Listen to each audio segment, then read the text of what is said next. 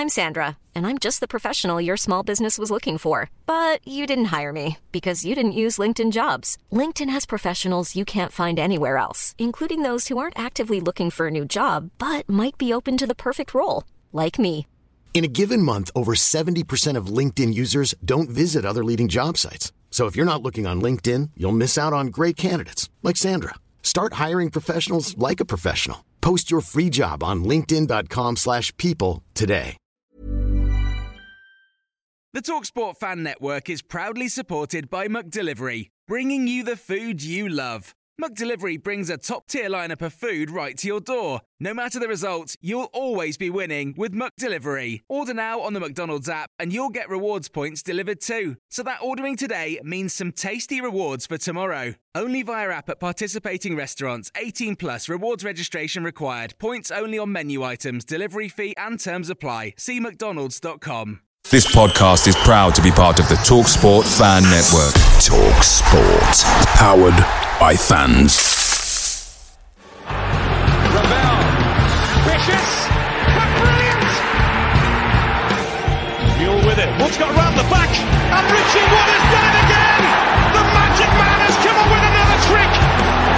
Well, here's a chance to seal it. It's done. It's Georgie Kelly. Rotherham United's pathway back to the Championship is opening up. Hello and welcome to New York Talk. This is the Rotherham United podcast, and we return with another defeat to talk about. It's been a pretty hellish Christmas period if you support Rotherham United from a football point of view. So we'll dive into the final game of that period. Happy New Year. We should start by saying I hope everyone had a great New Year until about 3 minutes past 3 on New Year's Day. Then it all went downhill, didn't it? There's plenty to cover again. 3 other things, as we mentioned. Plenty to cover on and off the pitch, which we will go through over the next hour or so. Mick is back with us. How are you doing, Michael? Happy to have you. Have a nice New Year. You're sorry, mate. Did I have a nice New Year? Up until, like you just said, 3 minutes past 3 yesterday, and it all went belly up from there on, didn't it? Yeah. Happy New Year, anyway. Danny's with us. Danny, Happy New Year, mate. Happy New Year, and Happy New Year to everybody who's watching live and watching in future as well. In future, yeah. Kev Johnson's back with us. How are you doing, Kev? Did you have a good New Year? Yeah, brilliant, mate. Absolutely fantastic. Brilliant. And I like to see you wearing the official podcast shirt as well. Nice, go through the comments. Got lots of Happy New Year. Usually says, good evening, Happy New Year to the fellow Millers, Ian Wilmot, Scott Grundy, Steve Thomas, Neil Liversidge, Simon Thorne, loads of people with us tonight. Sean Green, Neil Jordan, Steve Grundy, Paul Brock, all with us. Thank you very much for being with us so far. If you haven't already, first of all, thank you everyone who subscribed to the YouTube channel. We've hit our 800 target already, 810 something now. If you haven't already, please go over. We want 900 by the end of the season. Or less than 100 is easy to do in less than 5 months. Easy peasy, especially if we keep having loads of things to talk about. And keep doing our changing manager would be perfect. Yeah, thank you everybody who's done that. Go over if you haven't already. Please do subscribe. Mick, I'm going to give you a free rein on this one. Where would you like to start? Because there's about 4 or 5 different things. Do you want to start with the football first, the actual kicking of the ball, or were there any? Not from us. Well, the one kind of Washington I can think of. I mean, to be fair, if you talk about football, all I'm going to do is repeat exactly what I said for the past 4 podcasts, which is a bit bizarre, really, isn't it? You're saying the same things, all of which are negative. We can all see them, and yet the next time it comes along, same thing happens again. Definition of insanity, isn't it?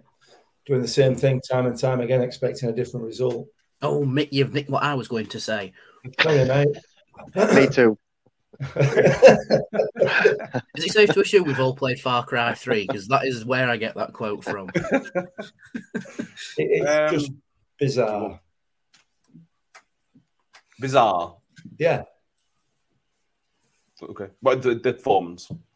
Yeah. Since we came back from World Cup, it's just... I genuinely cannot get my head around it. I can't understand it. I don't get it. Okay. That's it, really. That's me. I'll see you later. See you later, mate. It's been a pleasure. Danny, let's go back to where it almost went right. We were 1-0 down coming into the 45th minute, and we have a chance. I don't know how we would have gone in level. It would have been the most criminal half-time ever, but we should have been going in at 1-1 at half-time and think how different things could have been. Yeah, talking about Connor Washington's chance there. Yes. I mean, everything just seemed to click just for a brief moment, and we played some actually good football in the build-up, and then Wash goes through on goal, and you just expect him to hit it. You know, even if the keeper saves it, it's a corner, or, you know, there's someone making a run and, you know, we can put a little bit of pressure on, but he sort of tries to take it round the keeper and then gets his body shape all wrong and then just skies it. And honestly, I was just stood with my head between my knees. Like, that's how far of an angle my body bent over that he'd missed that. And I've seen you in real life, and I can't believe you can do that. I'm more flexible than you think, mate. But I don't know how he's missed it. You know, Washington's a striker. You've seen him score goals like that before, and it's just like, why go round the keeper? Is it because he's up top and he's got no support? So he sort of has to try and go around the keeper because he hasn't got the angle. I'm not sure. But it's just, like I said in the last podcast, it's just pure frustration. And that was the combination of it all, thinking it could be just a hit and hope with his left foot, but he tries to go around him. It's like, oh, the chance was there just to get a bit of positivity, and even that's gone. He's got to the point now, lads, where it's just like, can we just score? I don't care if we lose 6-1, as long as we score. You know what I mean? He's getting to that point. But I don't know how he's missed. Well, I do, but I don't know how it's got to that point where he has completely skied it and not even got it on target when he was through on goal. Yeah, that one moment, Kev, almost summed up the entire Christmas period, really. It was just rubbish. And I feel sorry for Connor because he was trying, and he got himself in a good position, but I can't really forgive that miss, unfortunately, for him. No, I think he actually did the right thing. He scored one at New York Stadium early in the season, similar to that. And it was a much cuter angle. Yeah. Much worse angle. Buried it in top corner. This one, I think he did the right thing going around the keeper, but then, lack of confidence, lack of belief. Something made him miss it. But like I said, them chances come few and far between when you're struggling, so you've got to bury him. Yeah, you go to Millwall, you've got to take those chances. They're a solid team, as I showed yesterday. I know we were rubbish, but for the first 45 minutes, I thought Millwall were pretty good. Yeah. They then didn't have to do anything for the next 45 minutes and still scored twice. The only positive I found from yesterday is that I got the prediction right for the 3-0 loss. So that's a positive for me. I did. That's all we've got in terms of positives, I think. I have a positive. But it's got nothing to do with the game. It was beforehand. We'll take it. Go on, mate. So just in the build-up to Millwall game, we had a little wander about round Greenwich, and it was one of the best adventure walks I've been on. We walked under the Thames. It was mint. We found a tunnel. We walked under it. It was brilliant. I loved it, mate. And that set up the day. Everything bar the football was fantastic about that away day. Unfortunately, we still had to go and spend 2 hours at the football, which is a shame. I'm not sure if that's brave or stupid walking around Millwall. I'm not working it out yet. well, someone did come up to us and say, what football shirts are they? And we went, we're Rotherham fans. And he says, you're playing Charlton today. So you're far enough away. Yeah, so it's like, nowhere to play Millwall, and he just goes, good luck. It's like, cheers. Positive, Mick, I've found another positive. Victor. Let's talk about Victor. Let's have 2 minutes positivity. Victor Johansson, comfortably man of the match with some stunning saves. And an even bigger positive is all the sounds are that he is the one that is closest to signing the contract, which could be announced in the next couple of days. That's brilliant news. Yeah, you've got to be mad to be a goalkeeper, haven't you? And the way things are going, you've got to be mad to sign a contract with this club. So it's probably is right. Listen, he was outstanding, weren't he? He's been outstanding all season. And to be fair, I don't think any of us expect anything less from Victor, do we? You know what I mean? He set the bar high and he reaches it every time. It's just such a crying shame that he don't get any support from what's happening in front of him. He's just, I don't know. He's just thrown under the bus every game, or he has been since since we came back from World Cup, and it's just a shame. But I suppose from his point of view, you know, he gets more practice and he becomes a better goalkeeper, doesn't he? So maybe that's why he's staying. Maybe. Palmer Newcastle says, don't get me hopes up. It'd be very Rotherham United to balls this contract up from here, to be honest with you. But if you listen to his interview with Radio Sheffield, it was incredibly positive. I took from it anyway. All the rumours you hear is that it's essentially a done deal. Hopefully it gets over the line, unlike other things. Stephen Thomas says, we appear to have forgotten how to play even the basic elements, which I think is right. Stephen Thomas, Simon Thorne talk about Barlas's pass for the Washington chance, which absolutely were brilliant. But Adam Hardcastle says, you can't rely on one chance per game, to be fair to Washington. Absolutely right as well. Yeah. Danny, let's move on to some serious negatives. I want to start with Matt Taylor's post-match because I found it really difficult to listen to be honest with you. I've come to you first before Mick because I've heard what Mick's had to say about this. And you will all hear what Mick's got to say with it. Minus the swear words, you'll hear what Mick's got to say about it. Yeah, that's it, Matt. Use me as the nice fluffy cloud lining before we get into Mick's words. Yeah, okay.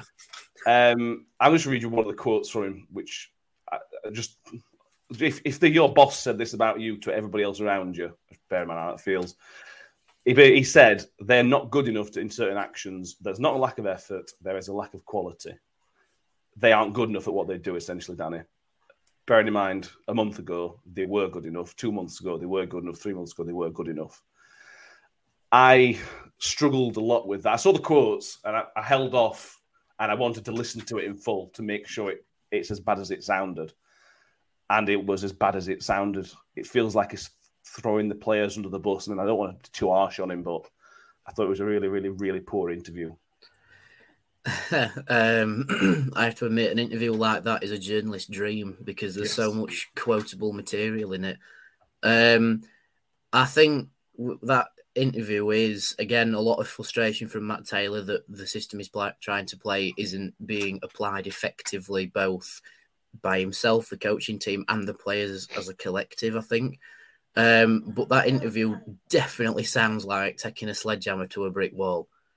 You know, that is such a stern and hard comment to make to the press as well. I think if you'd have said that in the dressing room, you know, you could have had a proper exchange with the players, you know, and really voiced everybody's opinions. But in private, to say that to the press is... I'm not going to say it's poor PR because obviously as a football manager, you have done PR in interviews before, and some managers are a lot more brutally honest than others. A lot of them try to hide behind certain cliches. And I think because it is so brutally honest from Matt Taylor, it does feel like he has thrown the players under the bus. Maybe he has. Maybe he's done that to get a reaction out of the players. I'm not entirely sure. But it's like to hear that after a loss, as fans, it's a bit of a wow, you know. So I actually dread to think how that made the players feel if they've picked up on that. You know, that must have been a very gloomy atmosphere on that team bus coming home. Very much so. Carl Scott says he's just being honest. Let's be fair. I suppose, Kev, but there's ways and means of sort of doing it, and I think coming in, he's still relatively new to the board, so he hasn't got 3 years worth of experience and 3 years worth of trust from the players. He's coming in brand new. I would certainly know how I would feel if I was one of those players after hearing that interview. I certainly wouldn't be happy. Yeah, no, definitely not. I've managed people in the past in different jobs and that, and you know, if someone in my team was struggling or not doing very well, last thing I'd do is go on air and slate them. You take them. Not going back to his previous manager, Paul Warne once done that. He took him in a closed room, done it behind closed doors. But it felt a bizarre interview to me. It were almost, I weren't sure whether we were blaming the players who we got or blaming previous management for inheriting them players we got. It were bonkers. I didn't see any logic in doing it at all. And you know, he's right. Maybe what he's saying, there is some truth in it, but doing it in public like that, it's not the way I'd do it. I don't think it's the way many people would. Yeah, Ian Bradley says Taylor seems to have lost the confidence from members of the squad. If that is the case, We need to offload and recruit the right players. We'll come on to some more bits about that later on, probably. John Morrell, Birmingham fan, says you can take it one of two ways. He's clearly trying to change the playing style, and they aren't good enough to do that, which he maybe is right. However, any experienced manager isn't going to do it that way. Yeah. Mick, Adam Harker says if Taylor is sending a message to Tony Stewart saying they're not good enough, but he's trying to much more likely to get him some players by saying they aren't good enough. That's something I suggested to you, that basically it's a message to the owner saying these players aren't good enough. Give me some cash, essentially. Come on to that later on. Just on the Matt Taylor comments. Have your free rein. Shall I get my flag ready? If you've got a flag, you've got a Mick Rant flag, I'd get it. Somebody described it on Twitter as a car crash interview, and it was an absolute 22 car pile up. It weren't just a car crash, were it? It's more for me, and having had 24 hours to think about it now and look at what's been said, it's more worrying than the performances on the pitch, to be honest. We've got a manager in charge, and I before I start, I genuinely, I've got nothing against the bloke. I'm only saying what I see at the moment and what's happened. But if we've got a manager in charge that thinks that is an acceptable way to speak in public about the players that he's coaching, then we're in trouble. We're in big trouble, because it's absolutely outrageous what he's said and wrong. Just palpably wrong. It's just not accurate at all. So it suggests to me that he doesn't even know what he's got in terms of the players. Because to say that they haven't got the quality, that they've not got enough quality, is utter garbage. We've seen the opposition that we've played in this division this season, and it is, like I said, I think I put it out in a tweet last night, the bulk of this division is bang average League One. It is not championship quality, apart from the odd one or two up at the top. The rest would struggle or would do all right in League One. So if that's what he's saying, if he's saying that our players are not up to quality, that's just absolute garbage. It really is rubbish. What he's actually saying is, if you read a little bit into it, is they're not capable or don't want or are not, for whatever reason, putting into practice what I'm asking them to do. That's a different story, but that's not what he said, is it? He's just said they're not good enough. And another one of the quotes from one of the interviews was that we couldn't match Millwall's intensity yesterday. Intensity?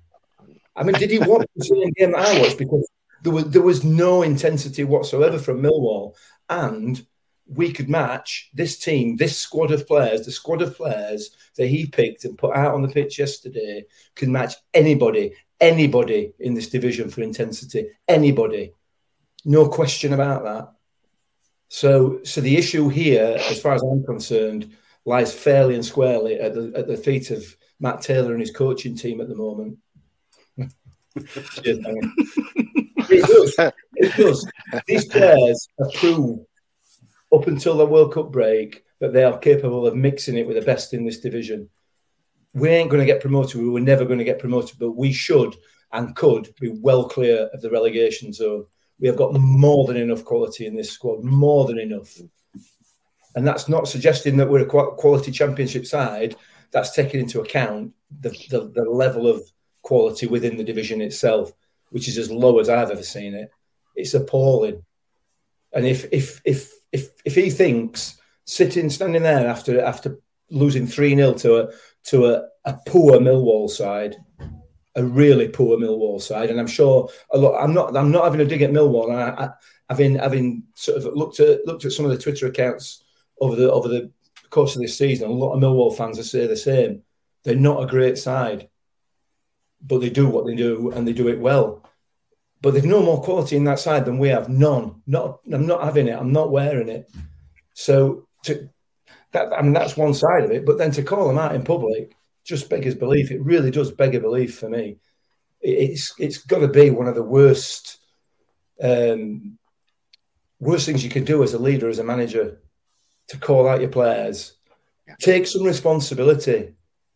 He needs to take responsibility.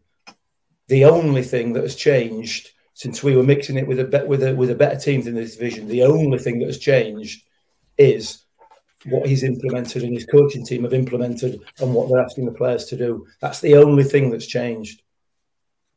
Take some responsibility and don't start throwing people under the bus, because I'm telling you now, it ain't going to end well. It won't end well. Yeah, I basically agree with most of what you said there, Mick. I think we ended with 3 or 4 minute rant, but that's fine. We'll 4:05. 4:05, beautiful. And it is difficult, Danny, because we're not sitting here saying we're a playoff team. I think a few people in the comments sort of disagree. What we're saying is this I think everybody at the start of the season said this championship is as bad as it's been in a long time. There is literally maybe 3. You can maybe include Watford. When the Watford finally get going on their 5th manager, they'll be one of the top 3 teams. Everybody else is bang average. You could say Wigan are garbage because they are at the minute, but so are we. This is a real opportunity to play in a way that suits the players, which I think is the first and foremost you should be doing. Play to your strengths and not try and change too much at once. He feels like he's tried to change too much at once, and when it's not worked, I'll be honest, he sounds lost from his interviews and from what he's saying. Yeah, I think sounding lost is a little bit harsh, because as a football manager, you do need to be adaptable to certain situations, and we did see that in the beginning he was adaptable to what he had in front of him. But I'm really not sure. I feel as though I'm repeating myself all the time, and it's just like January is going to be massive and probably going to make or break our season. It shouldn't be the case. Shouldn't be the case at all, because Taylor needs to be adaptable with the tools he has in front of him, and not being helped by the players that are injured at the minute, which is sort of why I can let off Connor Washington playing up top on his own. But at the same time, Taylor's now must be looking at January going, right, who can I bring in to play the way I want to play? And fair enough, if he does want to apply it that way, which is the way that him and his coaching staff know from Exeter, then yeah. But you sort of have to come at it that way from a summer transfer window perspective, rather than trying to completely change the wheel before you've got January out the way. I think playing the hybrid system that he implemented when he first came in and when we really got some good results, especially like Luton and Sheffield United and such like that. If he had kept the hybrid system and then started tweaking it in January, then yeah, we could sort of see it. But then the question remains that if you don't implement it straight away, when are you going to rip that bandage off? When's that plaster going to come off, and when are you going to try and play your own way? Because, it usually takes 2, maybe 3 transfer windows to completely get it right, what you want. So I can sort of understand him wanting to bring it in before his first transfer window, because then he can start tweaking it properly to the way he wants. But at the same time, in hindsight, which is a wonderful thing, hindsight, isn't it? He could have just hung on just a little bit longer, tried his system out with the Cyprus camp and then go, maybe we don't quite have enough, we'll keep with that system and then slowly roll it off through January sort of thing. But that isn't the way it's transpired, and now we're all just frustrated and sad, and yeah. Happy New Year, everybody. Yeah. Ian Bradley says, either way, it needs changing. We can't sack Matt Taylor, who says he's on a 3-year contract. Let him get his own players in, get the players who wants out and leave him out and give him time. John Morell says, disagrees with Mick. I think we have a couple of okay championship players, but the rest of them are not up to scratch. I could say that most of the championship teams this season. Yeah, precisely. And I could say the same about Birmingham, John, with the greatest respect. But I don't know, because I don't see Birmingham. I mean, and I'm not being smart. I'm not being smart with that, and I'm not. The fact is that we are good enough. Our squad is good enough, in my view. No question, to keep us in this division. It ain't going to start pushing us through, but it's good enough. No question. The quality is there. He talked about injuries, Kev, as well. And I'll just use one position as an example. From what I can, off the top of my head, we had a full-strength defence to pick from. I know we've got midfield and striking issues, but we had a full-strength defence to pick from.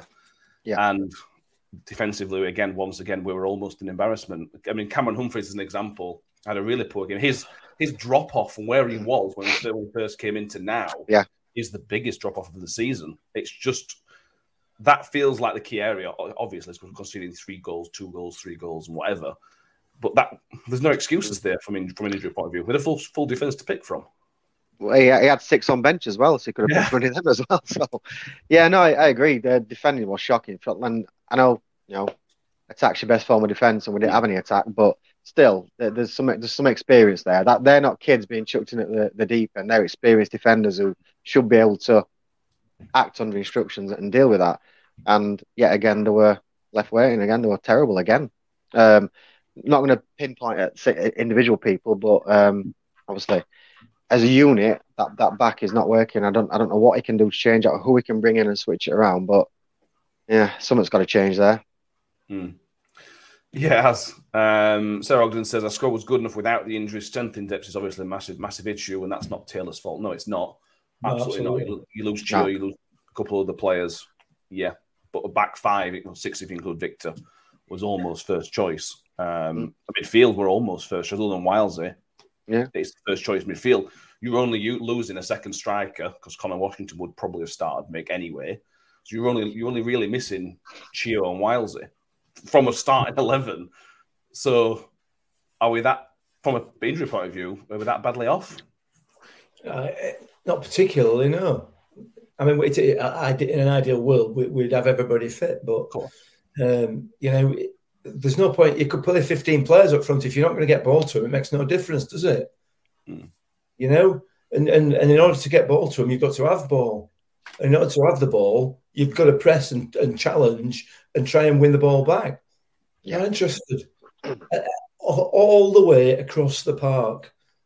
And this is why I say that this is, in my view, it's nothing to do with the players as individuals.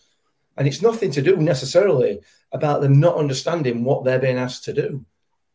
Because, as a footballer, if you want to challenge for the ball, you want to win it back. We don't want to win the ball back. No. That has been absolutely perfect, crystal clear since the minute we walked out after the World Cup. Once we're out of possession, we've no intention of going after the ball. And we're standing off players, particularly on the edge of the box, giving them 3 or 4 yards. This is basic stuff. So therefore, these players are experienced enough not to allow that to happen and not to do that unless they're being told to do it. Yeah. I'm not wearing the. Go on, sorry, Kev. I'm going to say I think that's the most disappointing thing for me. That press, what you just mentioned, it's gone. It's not non-existent anymore. And that used to be that's the Robin way. I know it's different management, but it worked. And even if we came off the pitch losing a game, and you saw them pressing, trying to make a mistake, you were quite happy. But that's not there, and they're never going to make them mistakes. And defenders never going to give that ball away. Keeper's never going to kick it into touch, and because he's being rushed upon, it's all just gone. Yeah. And it's absolutely key. I know he wants to implement a more possession-based style of football. Fantastic. I have no issue with that. But this all harps back, doesn't it, to sort of back end of 2000s and into 2010s when Barcelona were playing lovely tippy-tappy football all over pitch.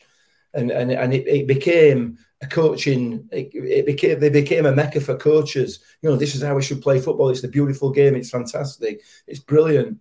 But what we seem to have missed is that Barca and all these teams who can play it are hugely high-pressing teams. They press really high. They press energetically. It's not just playing the ball about. But then what we get is the championship version of it, the Swanseas and other teams that try to emulate it, but we only go for one bit. We don't go for the key bit. Because you can't play nice possession-based football without a football. It just doesn't make sense. And that's what we're trying to do. I know I keep saying that, I keep repeating myself. I'm sorry. No, it's fine. It's fine. We're going to, what it is. We're just saying what you're thinking it. Going off Ian Bradley's comment. Look at the 2 Huddersfield game goals. Completely agree, yeah. Terry Adams, we've stopped competing and just hoping for a counter to sneak another result rather than going at teams. We need a plan B. Shelley said we need a plan B. Doesn't seem to have found one. We found out in certain aspects of our game we can't seem to counteract that. I would argue we need a plan A at the moment because I couldn't tell you, Danny. It's all right saying, yeah, we want to play possession football. Yesterday we didn't try to play possession football. What was the plan? If you had to guess, what was the plan yesterday? A counter attack, which obviously nearly worked once with Wash, or was it maybe a case of hope? I think it's one of them situations where I'm going to have to ask my crystal ball that question because I didn't know either. I mean, we conceded inside 6 minutes or so. So 3, I think. Yeah, so whatever plan A was, it went out the window within the first 5 minutes. Because it didn't work. Like, all right, fair enough. There is the argument that Victor could have got to it, but he's obviously seen it late, and maybe the opportunity shouldn't even be there. But it's just whatever the plan was, it went straight away, and then I think it was just get it away from our goal and try and score. We nearly got it with Wash, but it didn't. And then second half, I thought we started a little bit brighter in the second half, but again, that plan went out the window as soon as the second goal goes in, which was was that the own goal, the second one? Yeah. Which very nice of Millwall to have their own replays on the board so you could see what was happening because the away end don't normally get that. And to see the massive deflection the ball takes off whoever it came off, Humphreys, I think. Yeah, whoever it came off. And then it's just like, it was going so far wide and it's deflected. That's just summed up the afternoon, And then the third one just finished it off and it was just like, right, sound. But yeah, you're right. Sometimes, at least in the recent matches, I don't even know what plan A is. And I like to think I have some sort of understanding of football tactics and the systems that we play. And it's just like, right, what's the system? It's concede first. Oh, well, who was doing that? Oh, okay, never mind then. But I go back to my other point. I think after the Stoke game, we had a little bit of a lift against Huddersfield because we'd actually scored. And I think we need that again. We need to score because it'll instill a little bit of confidence, certainly in the attacking line and in the rest of the team. Like, actually, you know what? We can do this. And that might play into the psychology of Matt Taylor's comments trying to boost the team, and maybe they get the goal and go, actually, you know what, we are good enough, and then it just keeps ticking over that way. But I'm not a psychologist, so I don't know. But you're telling me it's that naive, Danny, are you, that he thinks that's going to motivate somebody? Sometimes it does, but for me, really? It'd be nice to see a little bit more possession football, even if it's when the game feels a little bit flat, just to get that little bit of a high press, just to unravel the opposition. I'd love to see that come back because watching that high press football was great. But at this point, it's like, just stop tippy-tapping it about and go forwards. That's another frustration. Don't tippy-tap it. We're not England. I know I sound like my granddad saying that, but we're not England. We don't knock it about round the back and hope something happens. We need to push forward and work hard football. And that's what I want to see come back. That's what I want to see us at least try and do with Ipswich. Like it's in the FA Cup, switch it up, try and play different. That's what I want to see. And if it works, then you apply it to the next game. It's just frustration. That's why I've opened a beer. It's just frustration. A warm beer from yesterday. It's actually quite cool, to be fair. It's not quite room temperature, so it'll do. A different view on it, Kev. Sam Hadfield says, no doubt in that, and he slated Taylor and he was saved. However, players also have to take some responsibility. It seems like they can't borrow due to injuries. How much sort of blame do you put on the players on yesterday's performance? Some, I assume. Yeah, well, probably a fair bit. But like going back to what Taylor said publicly, he's blaming them wholly. But players have got to take responsibility. They're the professional footballers. I prefer playing centre mid. If I turn up on a Sunday and he says, right, you're playing right back today, you play right back and get on with it. You're a professional. You can adjust and do that. So they have. And yeah, I think the players yesterday, to me, it seemed like they were lacking leadership they were lacking what being told from sidelines. They almost didn't have a clue. Like Danny said, no idea what they were trying to do, what they were trying to play. And I don't think they did either. It was just that pass, knock it up front. Kid at that, is it Cooper, their centre back? He's about 9'2". And they're knocking up top to Connor Washington. It's like, come on, we can see. Like, you don't need Taylor on sidelines to stop doing that, lad. It's not working. And it was all missing. So players have got to stand up and say, right, look, we were terrible. Let's sort out whichever 11 are on pitch next week. Let's do it. Yeah. Here's a cool fact: a crocodile can't stick out its tongue. Another cool fact: you can get short-term health insurance for a month or just under a year in some states.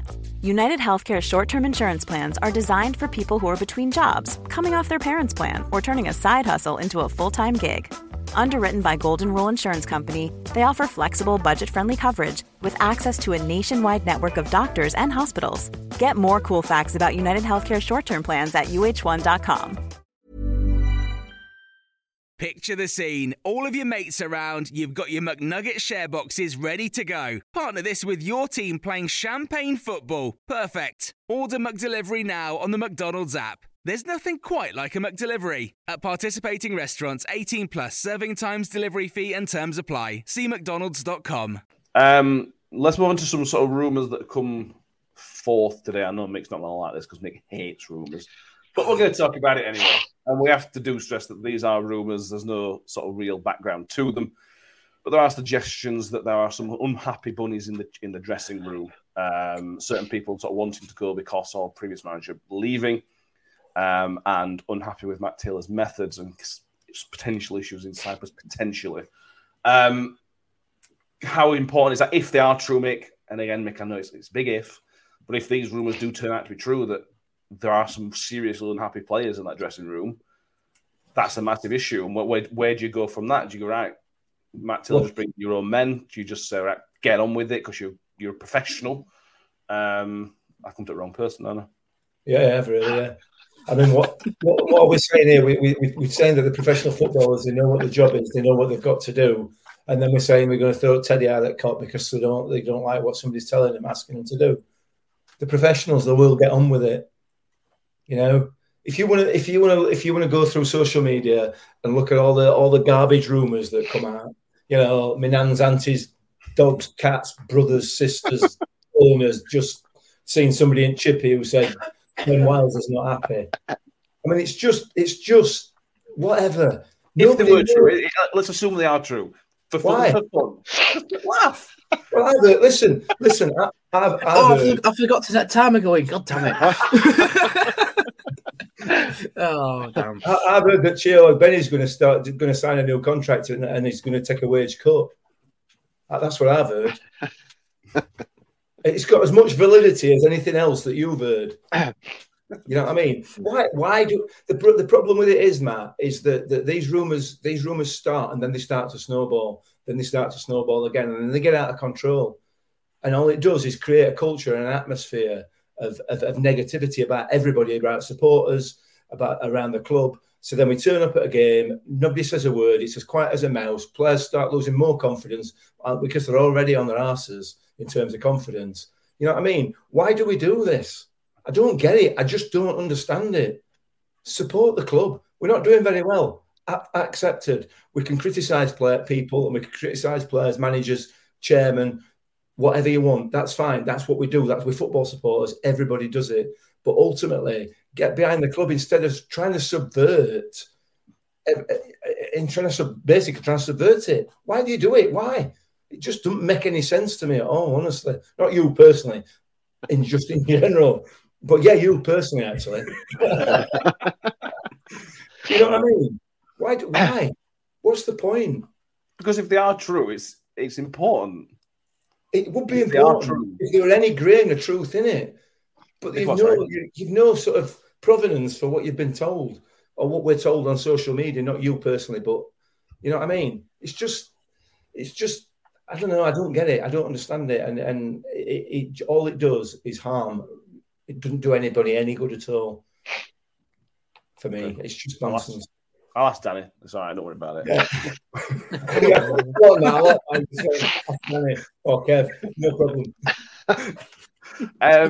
On this, again, the rumours have sort of surfaced. I expect them going on for a while, but Shelley obviously asked the questions. Do we also think maybe Matt Taylor giving a few home truths to certain players as opposed to the previous manager, which you can't say because it's pound and swear jar, as opposed to being a nice guy. If there are issues in the dressing room, it's based on what we've seen from Matt Taylor's interview yesterday to what we saw from the previous management, it's night and day in terms of personal methods, in terms of man management.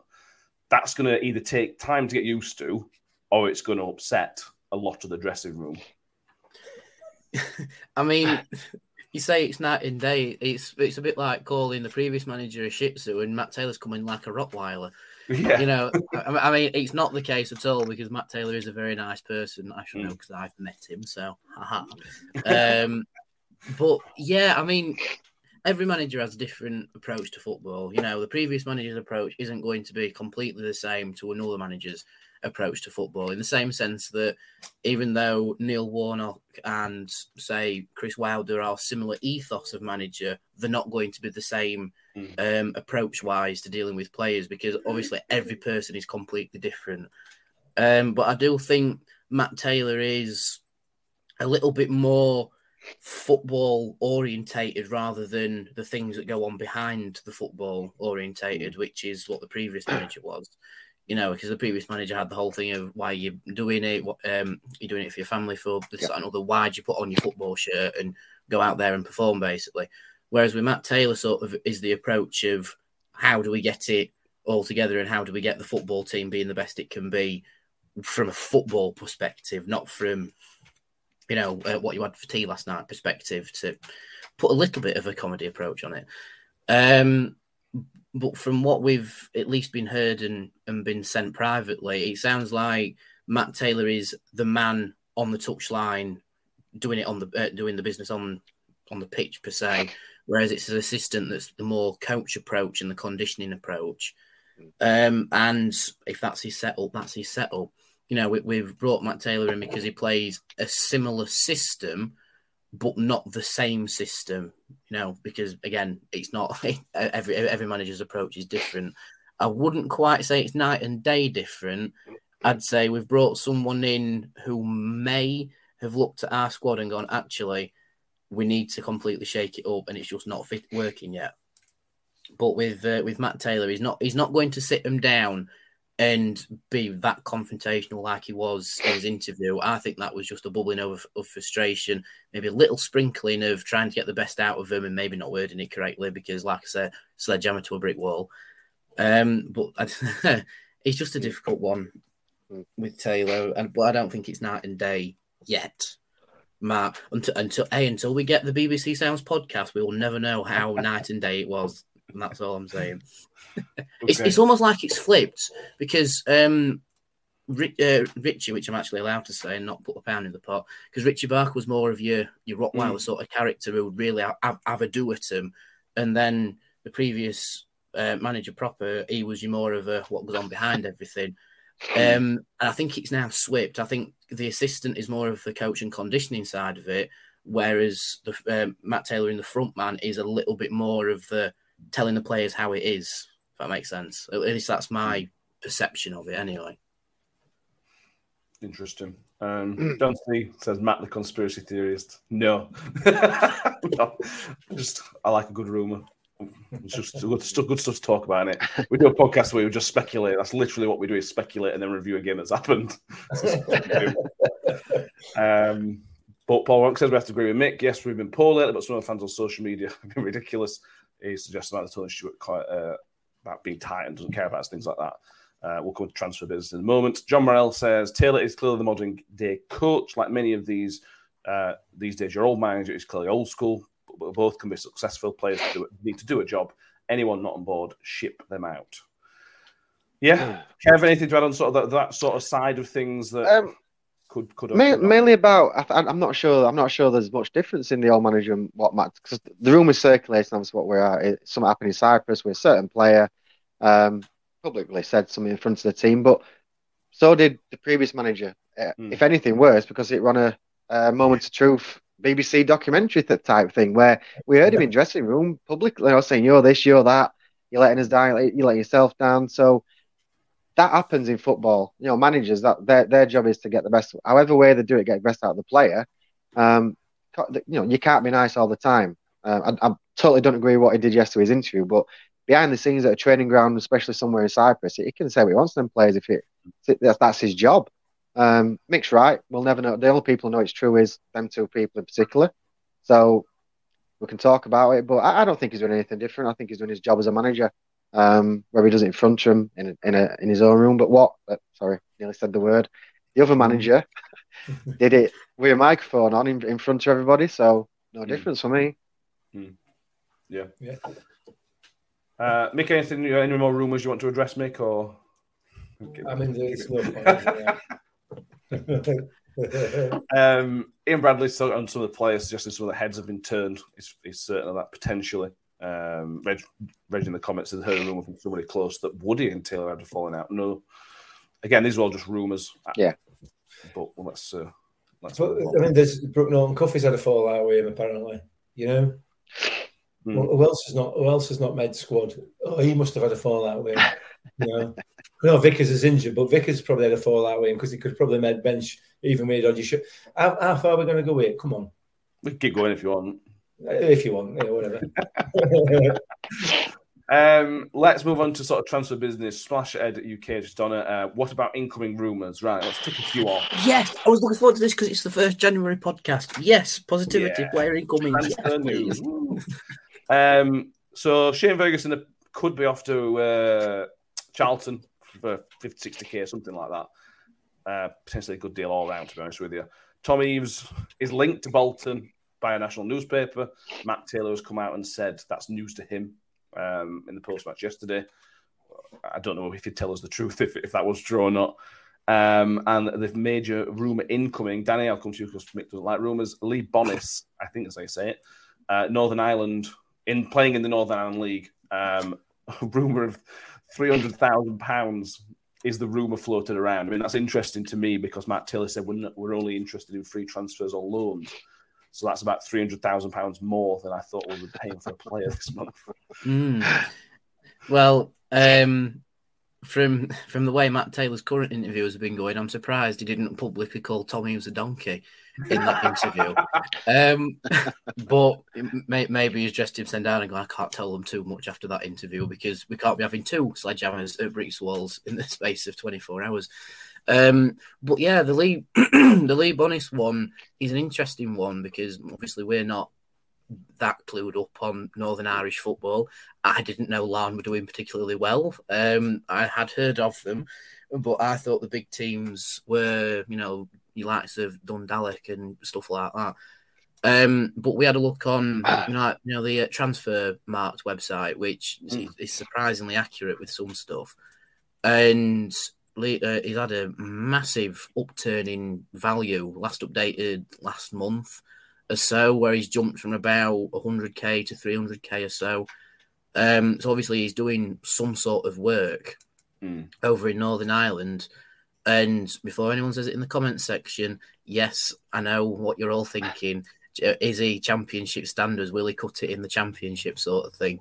But from the position he plays, it sounds like he's a player that could suit Taylor's more, like a sort of wing backy sort of thing, playing with wingers, that sort of thing. I've seen a few people rumouring that it's Chio that's off and he's coming in and as his direct replacement. I've seen other people saying we're going to have a do it him regardless of what happens with Chio. And if I'm being completely honest, if the club were to spend about 300-ish K on one player, I think it'd get a few fans excited. If I'm being completely honest, I think hearing the whole thing, it's going to be loans and frees, and then suddenly we've put 300k on the table and got a player. It's like Tony's willing to spend his money, But yeah, I think if Chio stays for the season, which at the minute that's a little bit up in the air too, it'd be a very, very solid backup to Chio, or potentially a player to just shake up systems a little bit. But yeah, you'll have to come back to me when I've done a bit of research on Lee Bonis. And unfortunately, he's got a very fitting name that could be turned into Lee Wanis. So if we get him and we go down, be ready for that from the IUFC.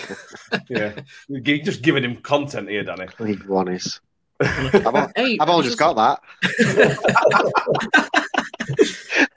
Hey, I'm telling you, he's not paying me. I'm the secret PR manager behind the scenes. Donna says she's got family in Northern Ireland, and they say he's a great player. AJ Miller points out that Dundalk Bohemians, I think Kelly came from Bohemians, they're Southern Ireland, Bonis is Northern Ireland, so they are separate leagues, obviously, for many reasons. But it's still nowhere near the Championship. We know it's taken Georgie time to get used to playing at this level.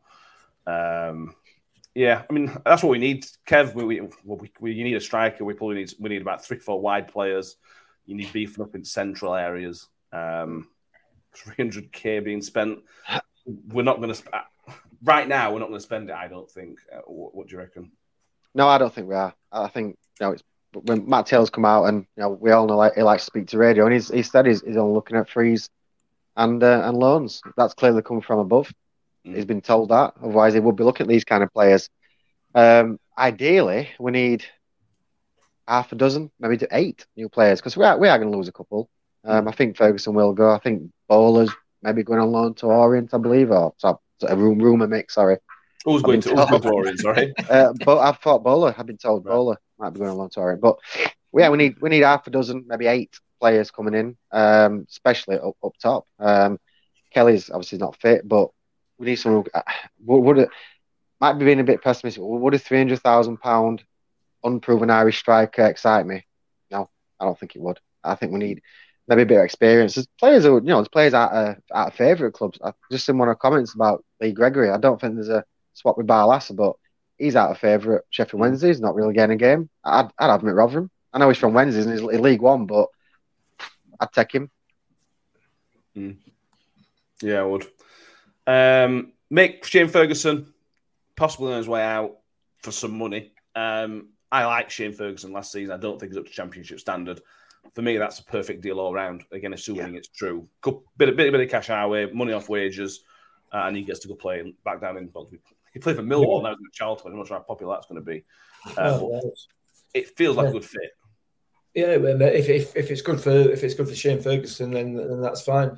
As long as we're going to get somebody in to replace him. But we've got Bramall, we've got Bowler, as Kev's just suggested, might be going out on loan. I don't know. I have no idea. I don't know. I mean, it made me smirk a little bit earlier on when Danny said, about somebody fitting our style of play. Well, we ain't got a style. What style of play? I might as well take my boots down at training ground because I could fit our style of play because I don't do all. You'd run around too much of it. Listen, I'm really, really good at not closing players down. I'm really good at it, so I'm up for this, definitely. Okay, fair enough. We've got to talk about the stuff that's gone off on social media, Danny, with the sort of questions towards Tony Stewart, which we briefly touched on last time, to be honest with you. But now the transfer window's here, let's talk about it some more. There's 2 ends of the spectrum, to be honest with you. If you look on social media, there's 2 ends, isn't there? There's certain people who I think Mick will probably fall into this category of Tony Stewart spends what he wants. He's the owner of the football club. He can essentially do what he wants. There are some people who have now got to the point of Stewart out. I'm probably somewhere towards the mixed side of things, but I understand the frustration of people, and it feels like a big window for everybody. It feels like a big window for Matt Taylor to get the players in who he wants. It feels like a big window for Tony Stewart to show that he is willing to back the players and back the club in general. It feels like things are turning, to be honest with you, at the minute. Yeah, it's not to sound too dramatic, but it's sort of turning into an Alamo moment, or at least that's the vibe that you're getting off it. Yeah, I'd say I'm more towards mixed side of it as well. I mean, the way I look at the way you run a football club, if you're up to your eyes in debt, plummeting down the leagues, can't winning games for toffee, and you're starting to loiter towards a dangerous end of League Two, and maybe in our case League One, that's when you start calling for the chairman to go and to be a change of board at the club. I think in terms of, if you look at it from a wider perspective of the league that we're in, I'd say he stays put, and I'm in mixed camp with he's the owner, he can basically do what he likes. I think when it gets to the time where the club's majorly dropped off and we're starting to lurk towards the bottom end of League One, that's when, the Stewart out placards are out. I think the Stuart out reaction right now is just the sudden gut reaction of it's changed so suddenly that, you know, it has to be the chairman's fault and we need more investment, etc., etc. But yeah, I'm in the same camp as you two lads with it. Okay. Adam Hardcastle says he wants to hear from Kev on this one. I'm in other camp. I couldn't be camping. I couldn't be camping further away from these two lads. I'll be honest with you. Yeah. The other side, as I see it, is I'll read it where the other side is. We're told £6 to £8 million for getting promoted, roughly. We got, based on our research, you get about £1 million for winning the Papa John's through the run and then winning the Papa John's itself. Whatever money we got for the previous management going to Derby, which would have been a reasonable amount of money, to be fair. And we haven't made any permanent signings that cost any money. Yeah. The question would be that is a question that you and other people and all of us asking is, where's that money gone to an extent, really? Yeah, and I think that's all people want an explanation. Like, we're not daft. We know how much we've won in last season. We know how much, rumours what we got for Paul Warne and co. But it is not. He's literally not spending it. We know there's money there to be spent. There's operating budgets less than what we had come in, so there is cash there. And even if there weren't, you know, to do well in Championship, you've still got to invest some money. You've got to take a bit of a gamble. We're not saying spend £5 million on a strike and do this or that, but there's got to be something. But the players we let leave, I know they got offered more elsewhere, but we weren't even close to matching their salaries, and I don't think we made much effort to try and match salaries. So for me, massive. I don't dislike Tony Sharp. I'm forever grateful for what he's done for this club up until now. But for me, he's just holding us back, and I'm not sure what his gains are, apart from making money. Obviously, that's what he is. He was a businessman, but he's got to invest, and now's his time. Now's his time to stand up. He's got a massive chance now. He can. I'm not sure what he listens to social media or anyone feeds stuff back to him, but now is his time to actually come out and say, right, this is where we're at. We don't make much money. I don't take this out. I don't do that. We haven't got money to spend. And please stop talking about Premier League, Tony, because it ain't happening, mate. But no, it's not personal against him. I don't dislike the bloke at all. Spoken to him, seen him at games and all that. Not at all. But for me, he needs to find some. If it's not him, he needs to find an investor. Someone needs to come in. And there has, obviously, we're all aware there has been discussions. Something nearly happened. It didn't turn out. But he either accepts and we all comes out and says to us, right, we are going to be a League One club again. Just ride with it, or chuck some money in, and he's got some. So. Donna says it's completely to Tony Stewart what he spends, but he shouldn't be giving false promises. That's the only issue. Yeah, totally. Ian Bradley says Tony Stewart has to invite further investment. Ian Bradley says the one-man band dictatorship won't work mid to long term. Edward Broomhead says Tony Stewart lovers need to realise what's happening. Mick, give us your view on this one. It's not changed from previously, but we are at a stage now where we've told at the start of the season that we've learnt our lessons. You know, as a club, we've learnt our lessons from previous Championship campaigns. I know the change in manager has probably affected that. I get that, but from an investment point of view, what has changed? What can you visibly see as the lessons that we have learned? Can you see any? Obviously, to be honest, I don't think I'm a million miles away from where Kev is on this. If I'm honest, I'm never going to say to Tony Stewart, dig your hand in your own bank account, spend your own money on my club because for my entertainment. I ain't going to say that. What I would also say is he has made promises. He has made specific promises. And if he doesn't follow through on those promises, then it makes his position a lot less tenable than it is now. He's done unbelievable things for this football club.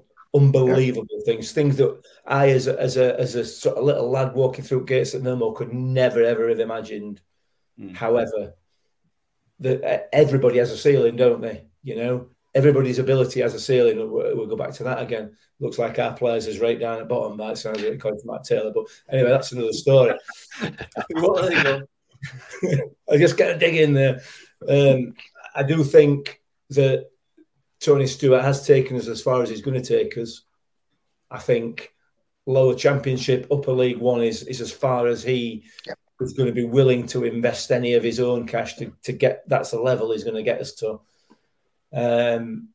So the question now comes: one, is he going to follow through on his promises, or is he going to renege on them in terms of giving some investment to keep us in the division, or is he going to find a new owner or somebody who's willing to pump some money into the club?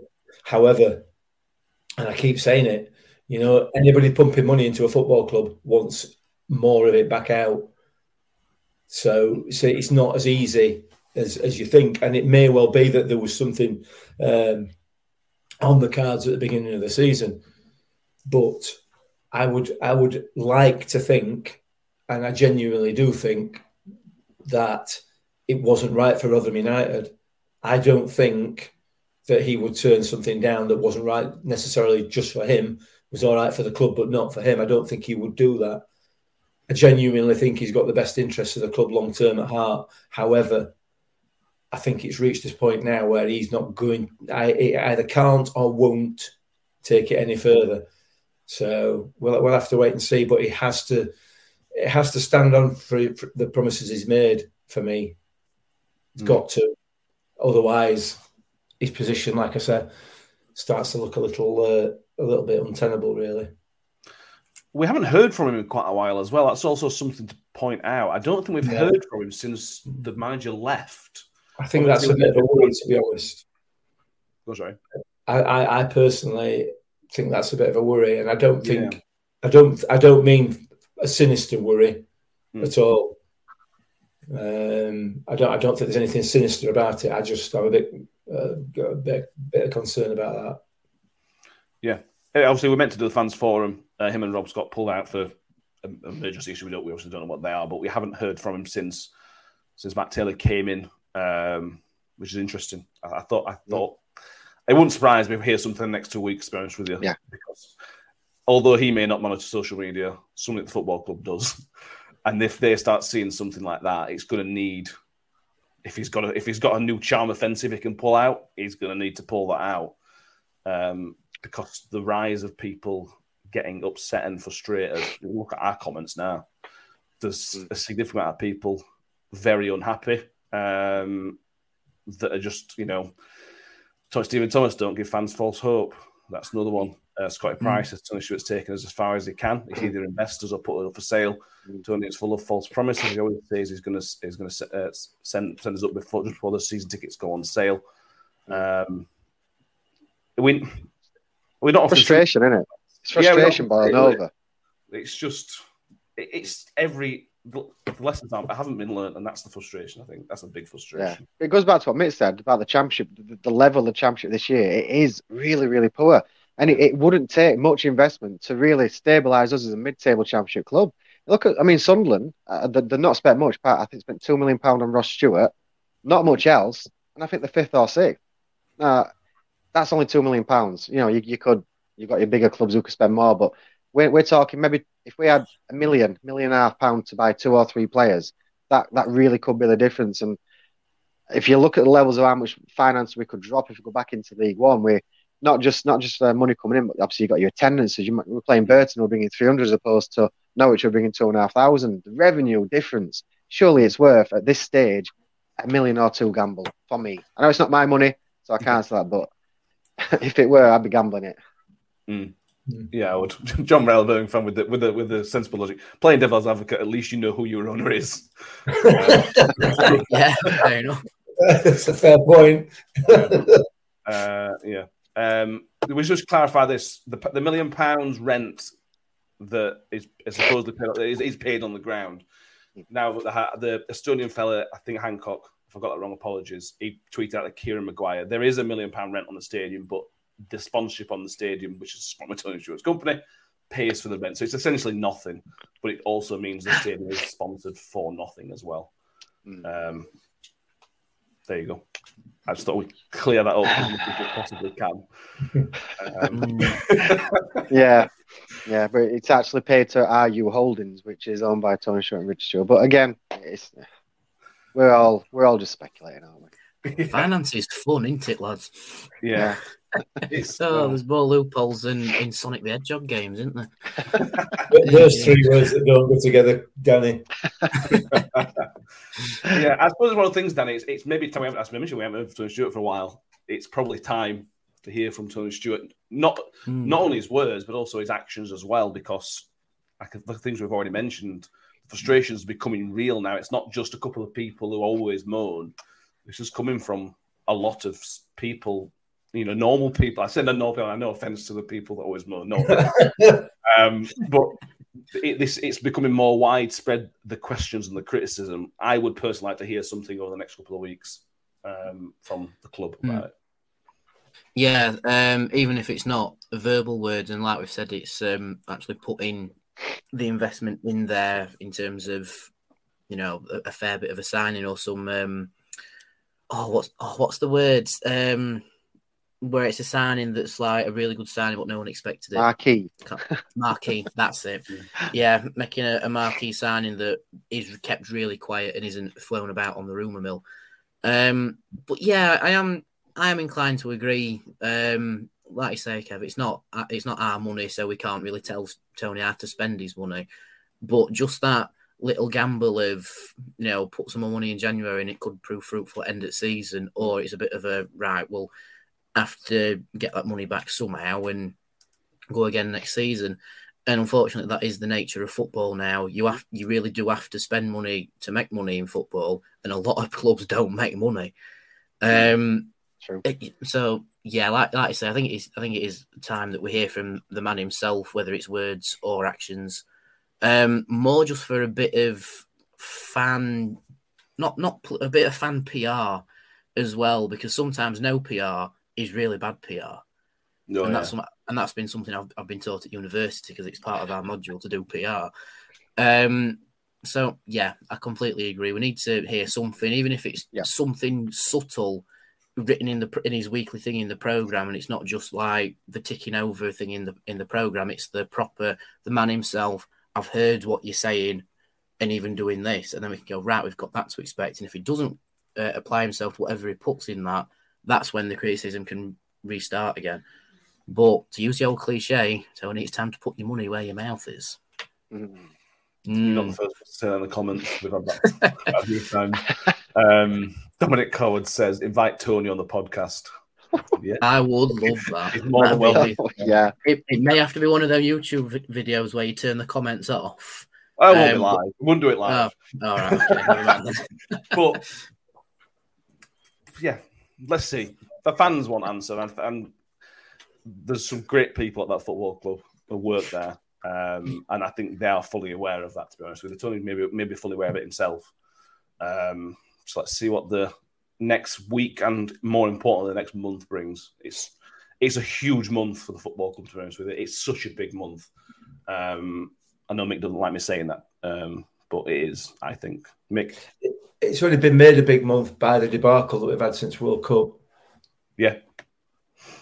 And that's a debacle of our own making, isn't it? Yeah. So, I suppose you're right. Kiss Page. If Wigan and Huddersfield spend in this window, etc., we've got to do bigger and better signings. You could add Blackpool into that. We do know that Wigan are.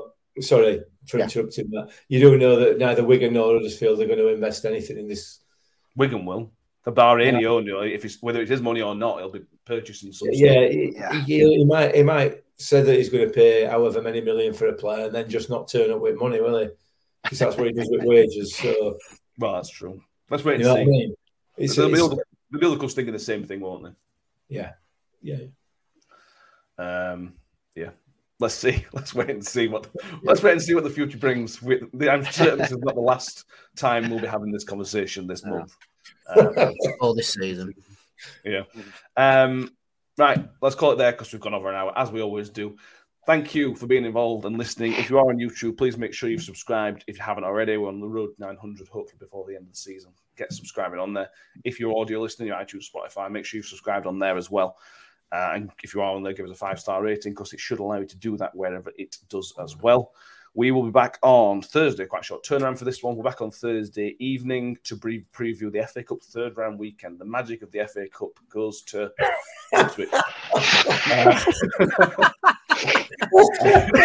We will muster all the positivity we can do to preview an FA Cup for him. I can hear their fans tapping already, Matthew. We'll try and do a scouting report for that one, because I've find out how certain Freddie is to score against us. I've put in the house on that, to be honest with you, but we'll see. We will. That's back on Thursday. Mick, we had a 4-minute rant from you today. That may be a record. Thank you very much. Yeah, well, I feel a little bit better. Not much though. Danny, always a pleasure to have you with us, mate. Thank you very much. Enjoy your beer. Yeah, I've still got 2 left, so I'm happy. But yeah, it's like Howard Webb keeps saying to us, it is like communal therapy having these podcasts, isn't it? I actually feel a bit better. I do feel a bit better now. Yeah, I do. And Kev, always a pleasure to have you with us, mate. Thank you very much. No problem. Cheers, Kev. You all. Happy New Year, everybody, and we'll see you next time. See you guys. Bye. Cheers. Ravel, ambitious, brilliant. Mule with it. Wood's got round the back, and Richie Wood has done it again. The Magic Man has come up with another trick. Well, here's a chance to seal it. It's done. It's Georgie Kelly. Rotherham United's pathway back to the championship is opening up. Away days are great, but there's nothing quite like playing at home. The same goes for McDonald's. Maximise your home ground advantage with McDelivery. Order now on the McDonald's app. At participating restaurants, 18 plus, serving times, delivery fee and terms apply. See mcdonalds.com. Hi, I'm Daniel, founder of Pretty Litter. Did you know cats tend to hide symptoms of sickness and pain? I learned this the hard way after losing my cat, Gingy. So I created Pretty Litter, a health monitoring litter that helps detect early signs of illness by changing colors, saving you money and potentially your cat's life. Pretty Litter is veterinarian developed, and it's the easiest way to keep tabs on your fur baby's health right at home. Go to prettylitter.com and use code ACAST for 20% off your first order and a free cat toy. Terms and conditions apply. See site for details.